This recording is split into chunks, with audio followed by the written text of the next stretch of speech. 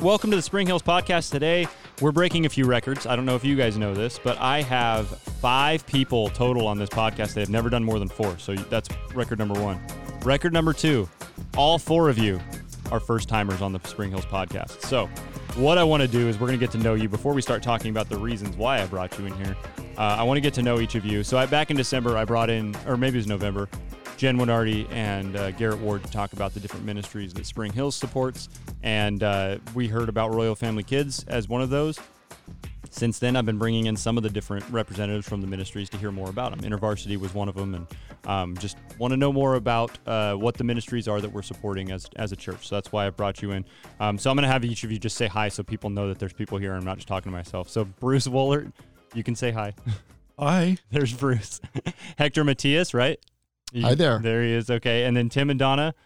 Tom and Donna. Oh, my aunt and uncle are Tim and Donna. Sorry. No problem. I'm going to do that multiple times just so you know. No problem. So I answer to a lot. Tom, yeah. So you guys both say hi too. Hi. I literally Hello. have Tim and Happy to be Donna here. written on here. I got to change it. So I just got to remember not my aunt and uncle. Got it. I did this with, you guys know the Medfords, Chris and Amanda Medford. Yes. Chick-fil-A. Yes. I kept calling them Matt and Amanda because I literally know like 3 couples, Matt and Amanda. Yeah. And then How long before they corrected you? oh, the first time. Oh, good. She corrected me, but I did it like 4 times. She had to correct me over and over. It was Chris didn't care. It was only Amanda that was saying it. So I brought you in today because we're going to talk about Royal Family Kids and Teen Reach, which I was unaware of until Bruce had shared that with me. But before we start there, Bruce, let's start with you. Let's hear a little bit about who you are. Give some background, how people, maybe they know you, maybe they don't. If they don't, tell us what you think is important for us to know about you.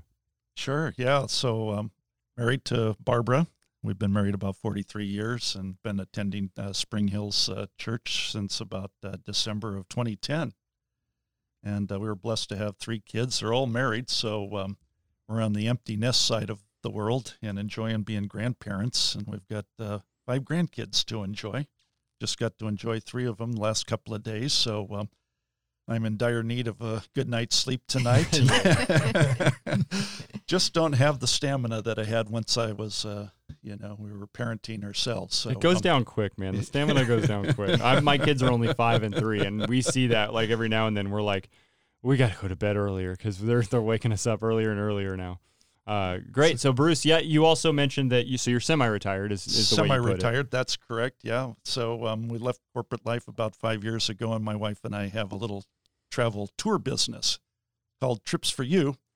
And how's that going during COVID? Yeah, so we tell our friends now, Trips for You has been reduced to Trips for Two. And the two are Barbara and I, but it's given us a lot of pleasure to get out and see lots of parts of the world. And one of those was we've led 2 trips to Israel from here at Spring Hills, and right also on. it's been a really neat experience. I love hearing about those trips. Yes. Really, I hope I get to go one day. I hate flying, so I don't know if you take a boat, I'll go.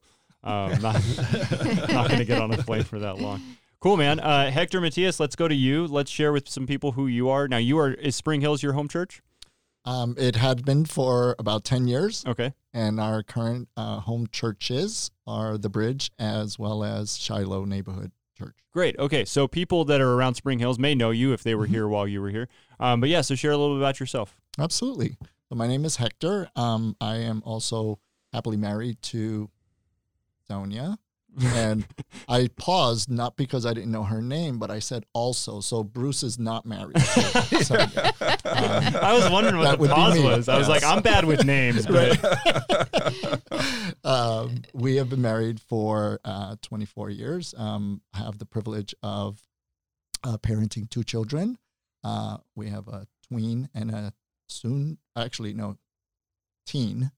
And let's see.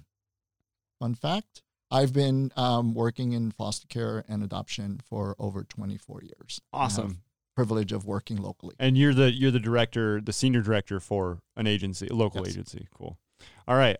Tom and Donna, I got it right on the second try. Well done. And I changed it, so now it says Tom and not Tim. Good. Share about cheat sheet. You 2 are married, correct? Yes. Did I pick up on that? Yes. You got that right. The same last name, Yep. Yeah, share about you 2. Well, I guess I'll start. We've been married for 32 years. Good job. Yes, 32 years. It'll be I've had a lot of the marriage counseling or the marriage mentor couples on here, and that's always my favorite question because I There's like always- to see if they're right. And I've had actually more of the men correcting the women, which surprises me. Oh. I Okay. pride myself on knowing this one. So Awesome. Yeah, so I'm pretty good with that after 32 years. Yeah, we've been married for 32 years. I'm a business partner in an insurance agency in Petaluma. I've actually been a member here since I think 2011. And Pastor Brett has actually baptized us once here, or myself once here, and then also once in the River Jordan. Oh, that's on, awesome. on an Israel trip. So yeah, just to kind of tie it back to Bruce. And yeah, so we've been active here since 2011. Cool. Mhm. Anything to add, Donna? Just that as we talk about our family life, each of us has offered up information about our families. The Lord never blessed us with children of our own, with natural children. So, but we do claim our campers each year as Cool. quote our kids. So, Awesome. yeah. That's great. And we'll talk about what that means when you say campers. In case nobody knows, Royal Family Kids, a camp that for foster kids, correct? And then Teen Reach is also another one that we're going to talk about as well. So that's what we're here to talk about today is Royal Family Kids. Does Teen Reach fall under Royal Family Kids? No, Or is it they're a completely separate thing? two separate Christian ministries, Okay. but one is modeled after the other. Got it. Okay, different age groups, correct? Correct. Okay, cool. So let's jump into that then. So we're going to talk about, let's start with Royal Family Kids. Oh, first of all, how do the four of you know each other? Just through these ministries? Or did you know each other prior? I would say the ministry has certainly brought us closer together as friends. I'd actually known Hector and his wife Sonia through a small group that we attended, and that Okay. is actually part of the Royal Family Kids story Okay. of us getting founded and all. So Sweet. So we'll get into that, I'm sure. And then how did you two get to know Hector and Bruce? Yeah, we met them, I think, through Royal Family Kids. Okay. We had come across Bruce a few times at church, and I think Hector once or twice at church as well. And then, of course, as we started to get interested in it, they started to sort of, I think brainwash might be the best.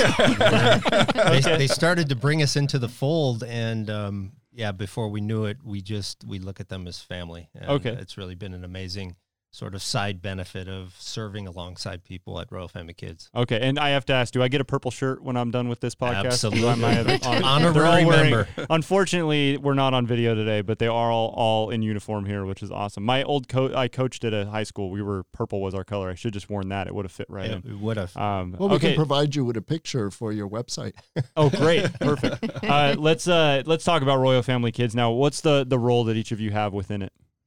yeah, so I would just start by saying that both Hector and I are co-founders of Okay. the Royal Family Kids program here in Sonoma County and all, and then Tom and Donna are the directors over the camp program. Okay. That is one of the aspects of the whole program that we've been rolling out here in Sonoma County. So Okay, let's talk about that then. So tell us about the program. Any one of you can jump into. It doesn't have to be anyone specific.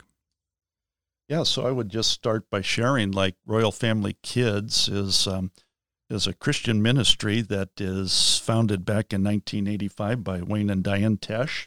Yeah, and they had a heart for serving kids in foster care system.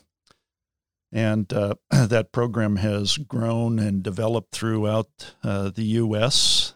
To where it's now an international ministry. Oh, cool. I think I read recently that there's over 30 camps internationally and in excess of 250 camps throughout the U.S. That's awesome.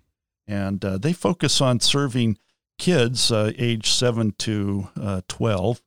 And they primarily, the entry point into that ministry is through running a week of camp for foster kids. And then if a ministry is so inclined and they have the opportunity to roll out a program that's called Club and Mentoring. And so that mirrors kind of the school calendar year and is intended to extend the relationships that have been built with the children during that week of camp. And so I think that's kind of in a nutshell what Royal Family Kids is and a little bit of its background and all. So When did it become international?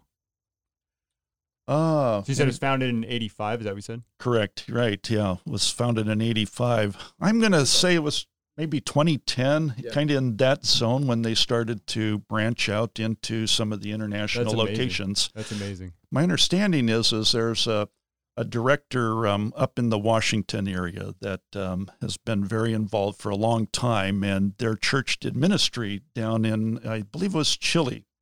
And so they took the Royal Family Kids curriculum down to share with the missionaries down in Chile, and found that it was just as effective there as it was here in the U.S. And that kind of birthed the idea back to the national leadership, and now they've shared that story and that model to other churches in the U.S. who are doing international outreach, and now it's expanded out to Argentina, to Australia, Africa, and so That's amazing. Been neat Now, to see. You said that you and Hector were co-founders, but then you said that it originated in 85 with, who was the couple you said? Yeah, Royal Wayne and Diane Tesh. So they were pastors down at a Newport Mesa church, and I forget the very details of it, but they certainly saw the need of serving kids in foster care and realized that the church was missing an opportunity to serve those children. And so the pastor challenged Wayne to try to develop a program that would serve just that facet of children. And Okay. so he started, and it took a number of years to kind of catch on, but before long, other churches said, boy, we have that same burden in our hearts, and asked, how do we get this going in our community and all. So. Okay. So Hector, him saying that you guys are the co-founders, you want to tell that story a little bit about how you two got started with it? Sure. I think we would be remiss not to share. It first came to the attention of Bruce, and one of the reasons why I think it's important to share this is oftentimes individuals, maybe some that are listening to this, would wonder, like, how do I get involved, or why would I get involved? And so I think I'm going to pass it to Bruce to share the beginning of the story, because I think that it's really powerful in terms of what God did to link up, if you would, how this unfolded in our area. Okay. Thank you, Hector. Yeah. So prior to doing Trips for You, I was the CFO for a local Christian camp. And we had been doing some ministry in South Africa, serving the orphans out in some of the squatter villages of the Cape Town region. And I had just come back from one of those ministry outreaches, and we had taken a number of people from church. So I say it's kind of like the layman got out of the pew and went to serve. Okay. And I saw how impactful it was on everybody to serve these children and all. And I think it was on the flight home that just reflecting on this whole experience of being the hands and feet of Jesus in these squatter villages, and how impactful it was on my own heart, as well as the other folks that had gone to serve. And I just sense like, not everybody is fortunate enough to have the means or the time off to go somewhere around the world to serve. Right. But why couldn't we do something very similar locally? Right. And so started to press in as to, like, what would that look like locally? And initially reached out to the local gospel mission, and that wasn't quite the mark that was intending. Wanted it to be more the young kids. And so then kind of moves fast forward to kind of June of 2012, and I'm in a meeting out at the Christian camp. And in the middle of this meeting, one of my marketing guys comes running into the back office, banging on the door, and says, Bruce, you've got to come outside and see this. And so we had experienced several crises out in our parking lot in the prior years. And so I was kind of anticipating, oh, God, here we go again. Another crisis is unfolding in our parking lot. So I quickly jump out of the meeting, go running out of the office and down the main pathway across the bridge, just kind of getting myself calibrated and ready for what crises and how are we going to respond. And like, I'm right on this bridge, and then it's like this picture in front of me, it does not make any sense. It doesn't look like a crisis. Instead, it looks like the parking lot is loaded with people waving signs. There's cheering, they're yelling. There's two big luxury buses pulling into the parking lot. And I'm just almost like dazed, like, what is going on here, you know? And the buses come to a stop, and somebody rolls out this red carpet. And my marketing guy finally catches up with me, and I go, like, Jason, what is going on out here? I'm expecting this emergency crisis. He goes, Bruce, this is the start of Concord's Royal Family Kids Camp. Oh, Jason, what's Royal Family Kids Camp? He goes, well, it's a camp for foster kids, and these folks are coming from Concord and the Brentwood region and all of that. And like in minutes, somebody takes a big microphone and he yells out a child's name, and the child goes walking out on the red carpet, and their counselor comes out of the crowd and gives them a big hug, a warm welcome. Everybody is cheering, and like I just broke down and started crying. It's like, wow, God, this is like unbelievable. What's going on here, the love that's being poured out on these children, you know. I mean, what a welcome, you know. Here you've ridden on this really fancy deluxe bus, and these people are here now greeting you and cheering you and all of that. So throughout that week, I got a chance to connect up with directors, Brian and Cindy Donnelly, and talk about incredible Christian believers, man. They are so inspirational to come alongside, and started just learning more about what was involved and all of that. So Brian and Cindy both said, boy, we would love to mentor you if you'd be so bold to step out in this and try to take on this ministry for your community.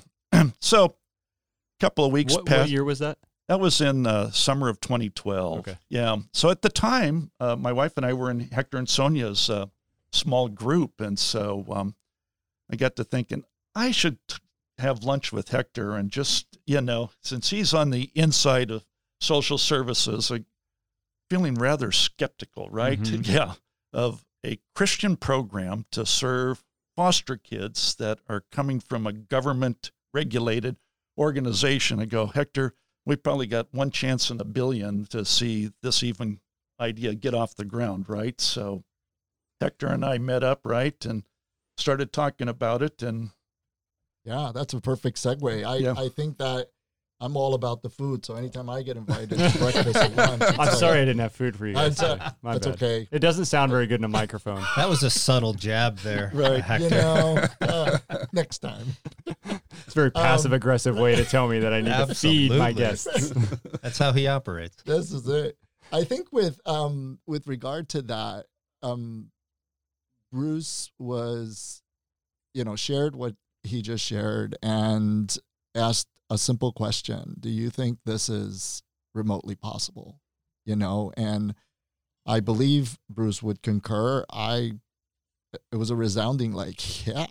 But the part of the story that he wasn't aware of was that my lovely bride and I had been thinking about, talking about, and praying into something similar for Sonoma County, because I've been a part of foster care and adoption back then, now for over 24 years. So you can do the math. It was less than. And all along, we knew there were camps and programs and communities that would come alongside of children that were being adopted. But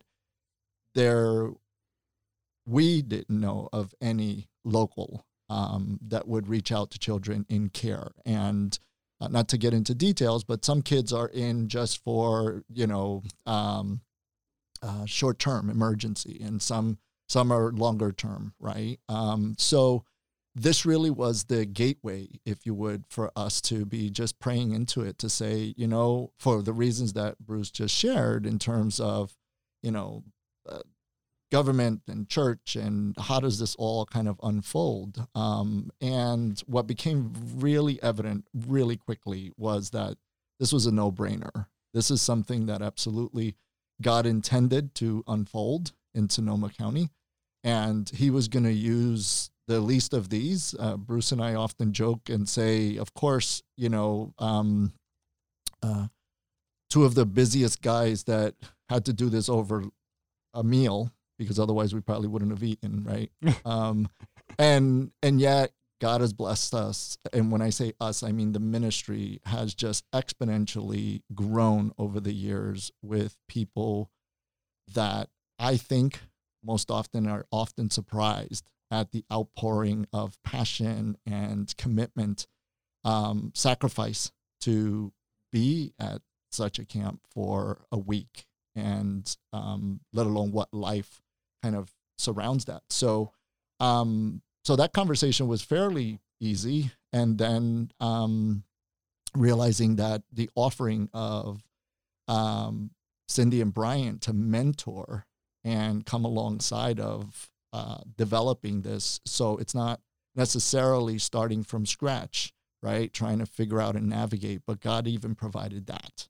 And then secondarily to that was when we did go, right after that, we became directors in training. And then we went to director training.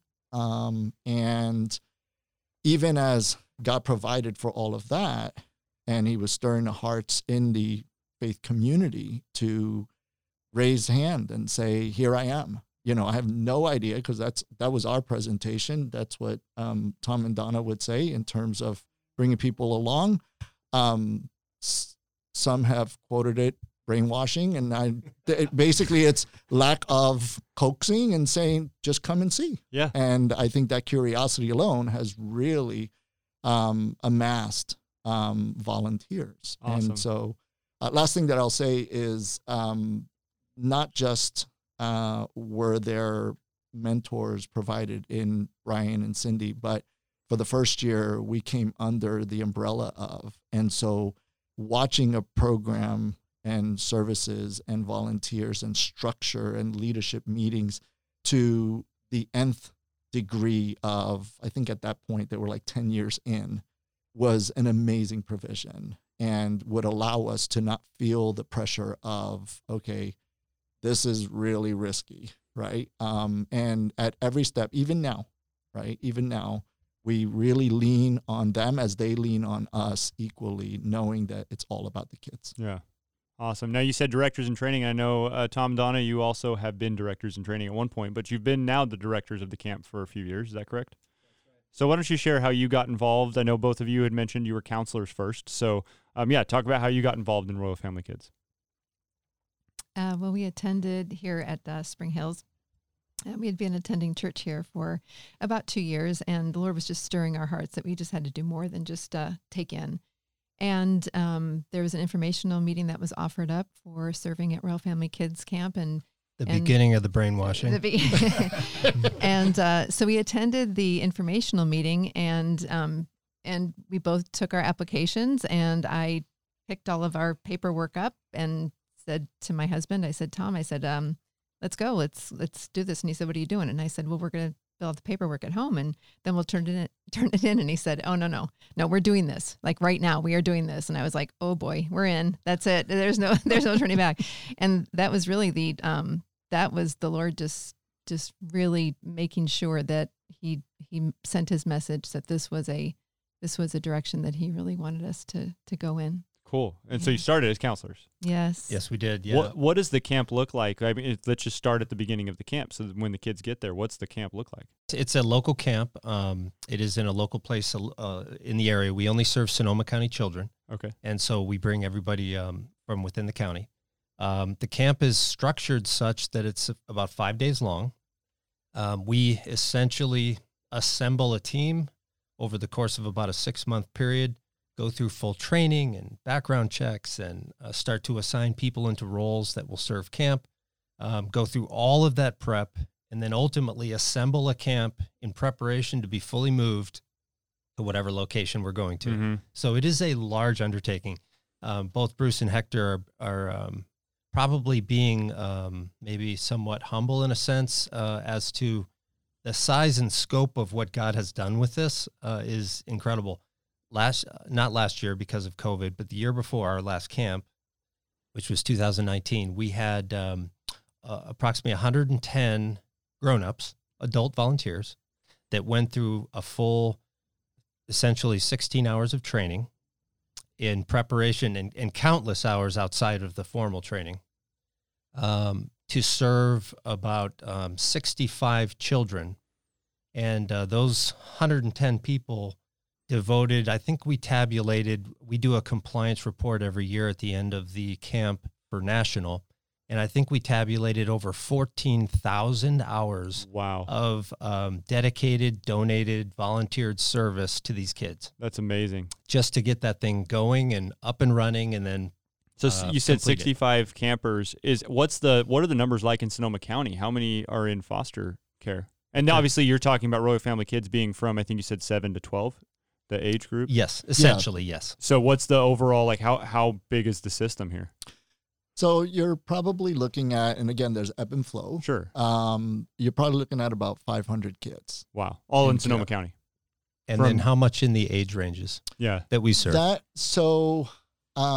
I think back just even the last few years, you're looking anywhere from probably 100 to 150. Okay. So so if you've got 65 kids there, how is it decided the kids that get to go? Wow, that's a That's big a question. great question. Thank you very much. When it comes to questions, I really I work hard. It's been a lot of training, and no, I love it when anybody says that's a good question. I always like to just be like, well, thank you. I was going to say, and every so often you have one. I do every so often. I also ask a lot of dumb ones, but go ahead. It's a process, and just like everything in my training in social services, you often would get the response, it's a case by case. And That's like my questions. It's a case by case. It's a case by case. There's a huge process that integrates because of some of the youth being at different lengths in care, right? There's an initial conversation with the county, and we over the years have developed a really good relationship. And so there are certain contacts that we have for different reasons. There's a nursing contact. There's I'll call it an intake contact. And we start having those conversations as early as, I often tell the kids or the adults, right after St. Valentine's Day, you'll see a lot of purple. We start wearing purple, and that's kind of the flag being raised, if you would, RFK's coming. And so that also is an indicator for the county to understand that we're going to start accessing or asking for information. So we initially start with a list of the kids at that point in time. And then we also, because we've been doing this for, we're going on our 8th year, right? Then we also are considering returns, right? And so that process really looks like which of the kids that are returning, which of the kids are in foster care, and the access point is the third, piece, because you're planning 3 months, if you would, prior, or 4 months prior to camp. And as it is, the system and the process by which the children are in the care system moves pretty quickly. So you can start with a list that maybe a third have been reunified, right? Either with a birth family or with birth parent or with an extended relative, or they've left the area because that was their next step, if you would. So the process ends with kind of a narrowing down of those conversations and constantly updating lists and such. And then also being in communication with the county of what are the kids' needs. And then that's how we then get to the point of volunteers and what skills they might bring and the experience that they have. Yeah. What has COVID looked like? Have you been able to do any kind of ministry with this over COVID, or have you adjusted to it, or is it just a waiting game at this point? Yeah. COVID has been hard to overcome so far. Last year, of course, the shutdown happened in March. That is our wheelhouse and our hot time for obviously preparing for the entire camp. When was it known that you weren't going to be able to do camp?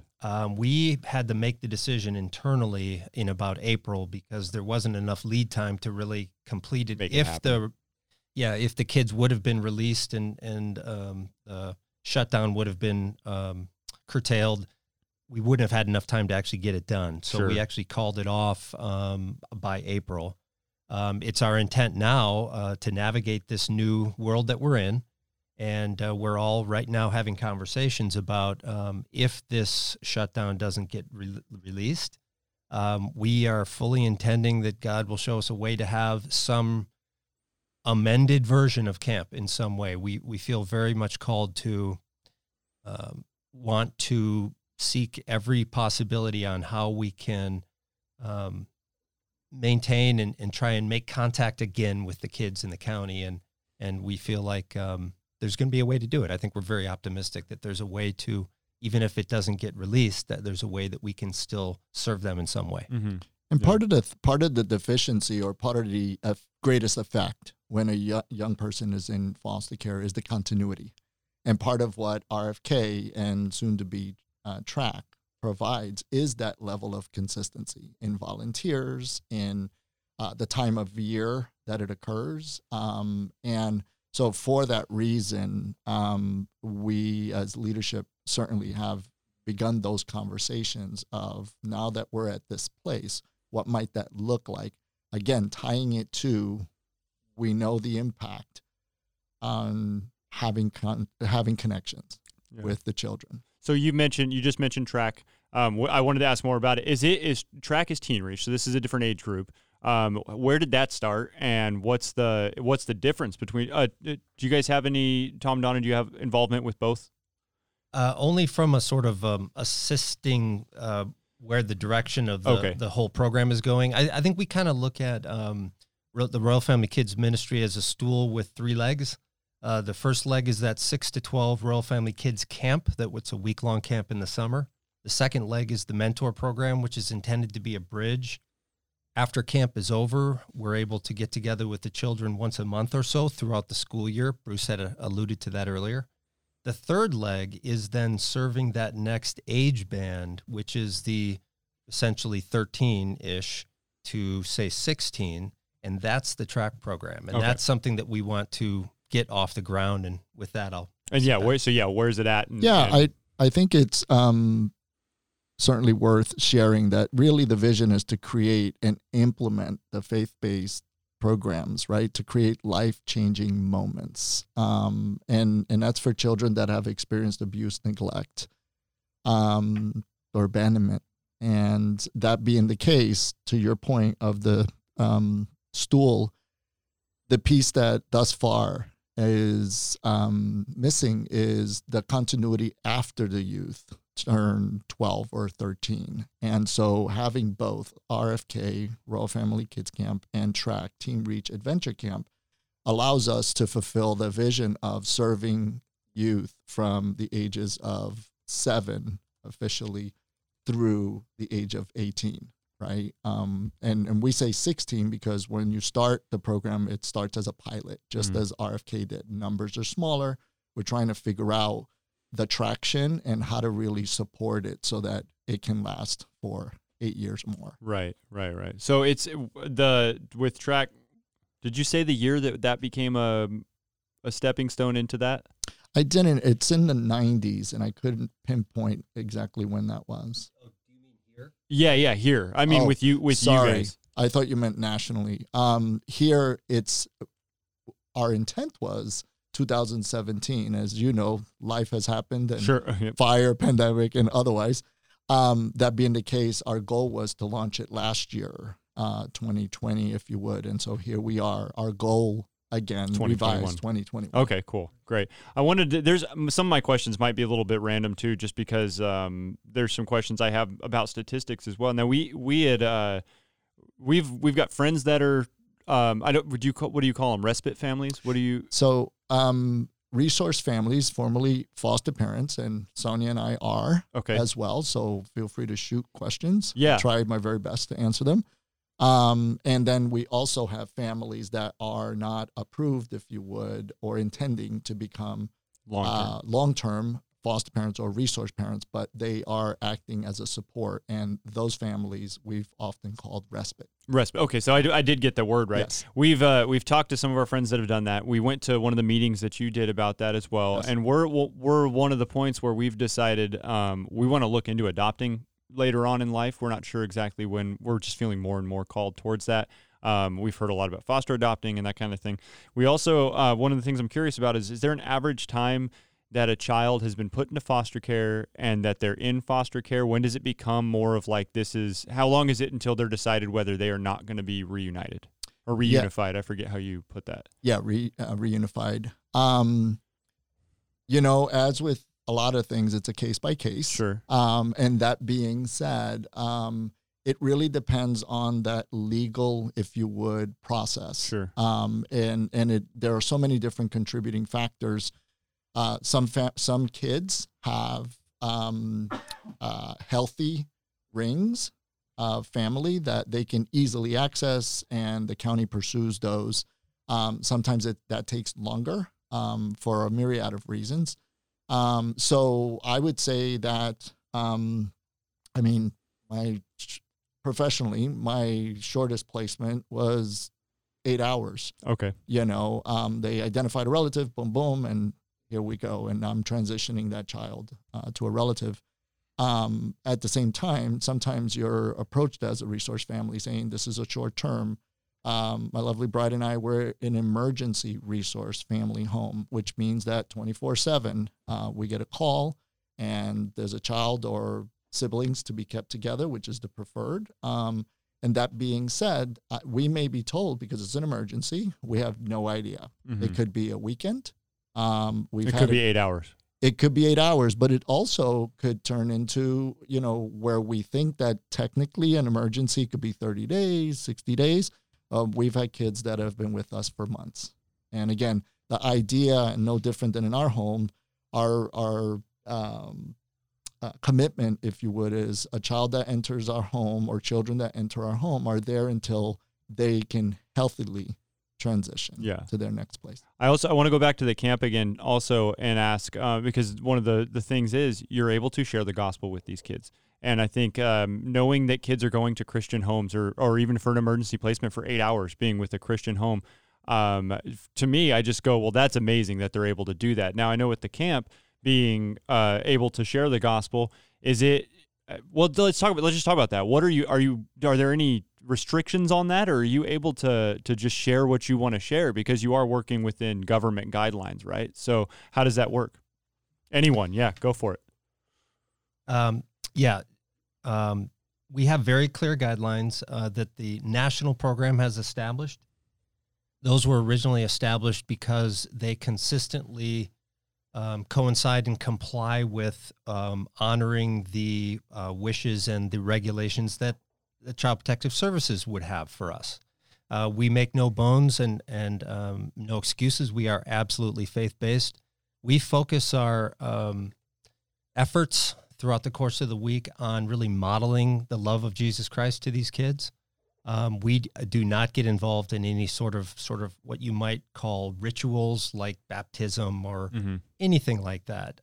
Far from it. However, we are constantly talking about the fact that Jesus loves them, that he has a plan for them, that he's never forsaken them. He's always been with them.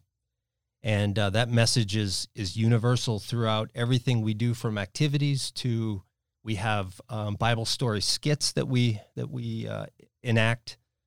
Everything we do is really themed around that. But we are very, very careful to never overstep our bounds. And really, these kids see the love of Jesus. We're called to be the hands and feet, and that modeling, I think, is the strongest message that comes through. Okay, and you've talked a little bit about the privacy and stuff too. Just like not being able to say the location of the camp. How you've got? I think you said 110 volunteers at the camp. How are you making sure that no one's sharing information that they can't be sharing? How do you keep that? I mean, obviously you want to keep these kids safe, right? So with this many kids, this many people involved, that's got to be a huge hurdle to go over. So what are some of the ways that you make sure that these kids are staying safe? During our training, we are very candid. It's a very raw training. And And so to be invited to come to that training, we search your heart, we interview you. There are a lot of, God speaks very good, very clearly to us about building our team. We do background checks. We do. Was that fingerprinting? Was that the motion you were making? I was looking over there. I was like, why are you rubbing your thumbs together? I got it. Yeah. I got it. So, and so then when we have our training, it's pretty raw. We leave no stone unturned. We give worst case scenarios in what a day could look like at camp, and people with their hearts in this ministry know that our overarching message is to be the hands and feet of Christ to them and to love them through everything, including being able to hold close any information that where the camp is. We don't share where we live or what our last names are. Those things aren't important. And the volunteers, it's impressed upon them to hold in confidence things like the location of the camp, beyond camp, to hold the confidentiality. We don't have any contact with the children beyond camp. We're the directors of the camp, and we don't even know the children's last names. And people say, "Oh my goodness, what do you know about them?" And I just said that that Christ put them at our camp for us that God loves them. That God loves them, and that's the important thing. The other stuff is it's just not important. Right. The Lord brings them to camp, and then we love them for a week of camp, and then we trust that the Lord is going to use other avenues as well, and other ways to reach them. So. But our volunteers are solid. They are solid people. We're humbled by the relationships that we've been able to develop. And do volunteers for the camps all come from within churches that you're partnering with? Yes. So you go through, like Spring Hills, for example, you've got people within Spring Hills that are volunteering. How do you get involved in that? Obviously, we're, again, COVID, there's a lot of unknown questions, but when do you start looking for all volunteers, and how do people, if they want to know more and get involved? Yeah, historically, our efforts have started in January. What we have right now is currently 6 local churches that all sort of partner with us. Mm-hmm. Spring Hills is one of the founding churches and has been instrumental throughout our entire history. But we've been very fortunate. So many leaders in the community, our senior pastors and staff of these other churches have just come alongside us and just embraced it. We roll out informational meetings at each of the churches. Ultimately, those result in question and answer and application processes. Ultimately, that turns into interviewing of every single applicant. That then turns into background checking, and then ultimately 16 plus hours of training. And so it's an extensive process, but it's almost like you can't be too extensive with the subject matter, right? I mean, you want to make sure that you've got the right people. Yeah, you cannot. We have people that have served every camp, and that's 7 so far in our county. And those people that have served at every camp, amongst the 110 last year, every one of them goes through that same 16 hours of training every single year. So the commitment that these Christ-loving servants show is amazing, nothing short of amazing. And they are so committed and so wanting to love on these children, that to a person, they absolutely honor all of the restrictions we put on them relative to confidentiality and what have you. And all they want to do is just take care of the kids and just love on the kids. So you've mentioned also that there's no contact with the kids beyond the camp. But this is another reason why it's so great when kids are placed into Christian homes, right? Because that's now they get to go to church. So there's you can't invite the kids to a church. You can't, the counselors aren't allowed to have any sort of like relationship with them outside of the camp. If they did want to continue a relationship with the children, it would be that they would offer up their time to be part of the club and mentoring program during the school year. Okay. So that is part of it. We have many volunteers as well who have considered and then acted upon the call in their heart to be foster parents or come alongside foster families and serve the kids that way. In addition to that, what we have said in the past, if a volunteer says, well, I really have to see these kids again, and we say you can freely share where you go to church. You can say, I go to Spring Hills, or I go to the Bridge, I go to Shiloh, I go to Refuge, I go to Hessel. You are free to share that. And, perhaps that is, the next time you'll see that child is when they're bringing their foster family to church. Yeah. So. Yeah. And by the way, just to partner with that a little bit, that thought, we have seen some beautiful things happen where precious young children that have been exposed to Jesus through camp wind up bringing their parents. That's amazing. And I can think of one in particular. Yep. My camper. Yep. That is just absolutely the most amazing thing to see these children lead people in their family, in their life, to Jesus as a result of Royal Family Kids. It's just, you wouldn't expect it, but it somehow, I guess it isn't unexpected. Well, let's talk about this. Since you brought that up, let's talk about some of the stories that you have from your experiences between the four of you. Whatever you can share about great experience you had, that's obviously one of them. So, share what highlights you have from some of these camps and the organization as a whole. Can I go before we go there? Tom mentioned Child Protective Services, Mm-hmm. and I want to make sure that I emphasize that the charge there is exactly in the name, right? Child Protective Services. So it absolutely is a God thing for this ministry to have, if you would, taken off and to be unanimously supported to be well in Sonoma County and continues to be supported. And just because that agency, that's a huge burden that they have. And so in order for them to even remotely entertain kids being engaged, they have absolutely done their vetting. We've been pretty open book.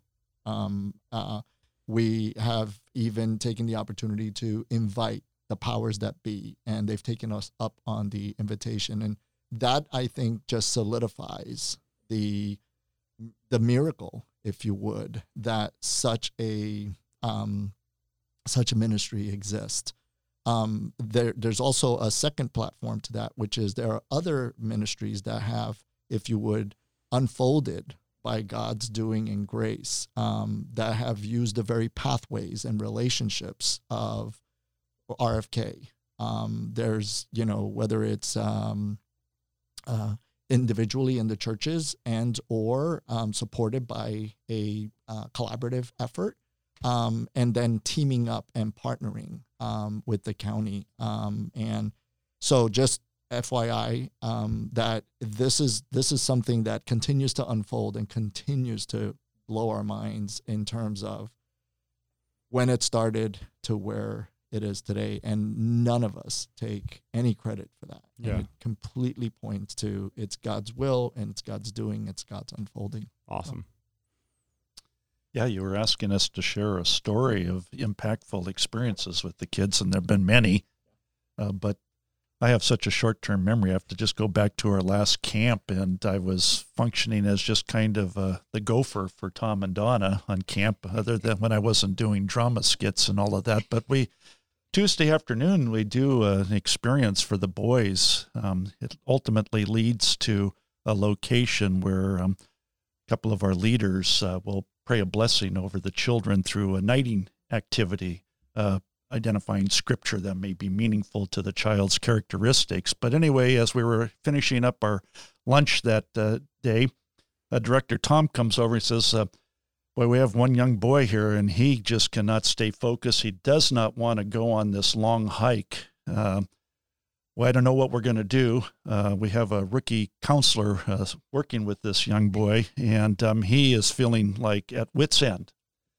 So, Dr. Bruce, if you wouldn't mind kind of rallying around this young boy and spending some time with him, and, if he won't go on the hike, then so be it. Maybe you can identify some things to do. So pretty soon I got connected with this young boy, and I just started to identify myself to him that if he would look around the crowd, he'd quickly notice that I was probably the oldest guy in the whole group. And I was going to be desperate to go on such a crazy hike. I just couldn't imagine doing it. But one of my life's dreams was to see the oldest redwood tree on this facility. And that's where we were going to be walking to. And pretty soon he just got like super zoned in focus on, Bruce, I am going to help you get to see. And so the whole hike, I mean, it was a long, steep, lengthy hike and all of that. And, I had to fake like I was, struggling. I was needing he did water. That really well. I was going to say. Well, anyway, we got all the way up to the platform, and this boy puts his arm around me, and he goes, Bruce, look in front of you. Isn't that incredible? Man, this has been like a dream fulfilled. And he goes, for me too, this has been the greatest day of my life to help you see your dream come true. And then we just talked about, where did that come from? Who made that tree, do you think? And he was telling me, only God can make these trees. And isn't this, I mean, he just rambled on and on and on about the beauty of the forest, the creek. He had seen some deer, so just, we call it the cathedral of the outdoors, right? Yeah. Being awesome. And so, yeah, very, very memorable. That's deep in my heart. One of our mottos for Royal Family Kids nationally is making moments matter. And that's absolutely one example of one portion of one of the days with one of the kids. And that happens all day long, every day. And it impacts at different that moments. kid's life. It's really cool how much one little moment can really impact a kid's life. Yeah, we often tell our volunteers during training that, it's absolutely true that making moments matter. And some of our other motto is treating people royally and keep moving forward. It's really true that it occurs all the time. And yet, as a volunteer, we're taught, don't expect to see this golden, wonderful moment, because that's not why we're doing this. We know that Jesus has this in control.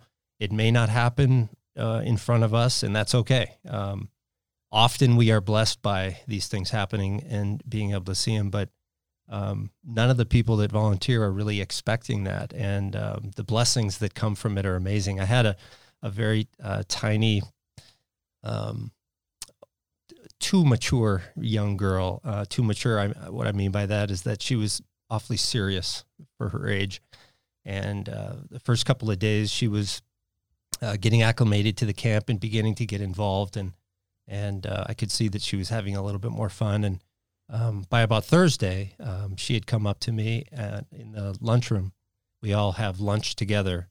And she took me aside and pulled me down, and I got down on one knee, and she said, it looks like, are you the owner of this camp? And I said, no, far from it. I'm just one of the people that just helping to sort of organize it. And she kind of thought, looked down, and she said, well, okay, it seems like you're kind of in charge, so I just thought I'd let you know now. This 1 week camp is great, but I think next year it needs to be 2 weeks. So gotta give us a little more time here, man. Right. So, and she was. So, Mr. Owner Man, get your act together. She was serious as a heart attack. So, so it's those kind of moments you start to see these kids just grow into becoming kids again, and feeling safe and feeling taken care of and feeling loved. Well, I can't imagine the trauma that these kids are going through when they're just getting, a lot of them are getting just tossed around home to home, and they don't know. The question of what home am I going to go back to tomorrow or whatever it is, and not feeling safe or whatever, it's got to just be, hugely traumatic. I know a few people that are now, my age, friends of mine that grew up in the foster system, were adopted, or some of them weren't. And hearing some of their stories is pretty amazing. Just for myself, I was very fortunate that I grew up with my family staying together and a very typical childhood, and I took that for granted, not knowing that this world existed. So, any other stories before we wrap up here? One of the things that you had alluded to, I thought you would go down that path, was sometimes we have kids that are not interested in coming to camp, and it isn't until the second day, if you would, that they start to kind of realize, oh, okay, this is where I am starting to think I need to be. And to your point of kids having or not having, We often hear kids saying how surprising that they have 3 meals and snacks and consistently, and they are seeing the same people. The adults are consistent from one day to the next, right? And for me, my, if you would, story is I have the opportunity throughout the year to connect with kids in my field. And I also have the privilege of watching that growth. And it always surprises me when their acknowledgement is often tied to either a great memory, even if it was years ago, tied to RFK, and or the fact that they recognize that you were a part of them being at camp. Yeah. Awesome. Anything else you want to share? I'll say this. I know that with the unknown of what you guys are going to be doing with the camps and stuff, I'm not sure when you're going to be able to make it happen. Hopefully, we'll pray for you guys that you can make it happen this year. But I do want to ask that question: how can we as a church be praying for Royal Family Kids, Teen Reach, all the stuff involved in it? Yeah, definitely. We so value the prayer because we need God's wisdom and guidance on how to respond to the COVID scenarios that are in front of us, and for clarity and unity, and just the direction so that we can roll both of these programs out this summer and make it meaningful. It's one thing for us to reach out into the church community and ask for people to volunteer and come and be part of this ministry.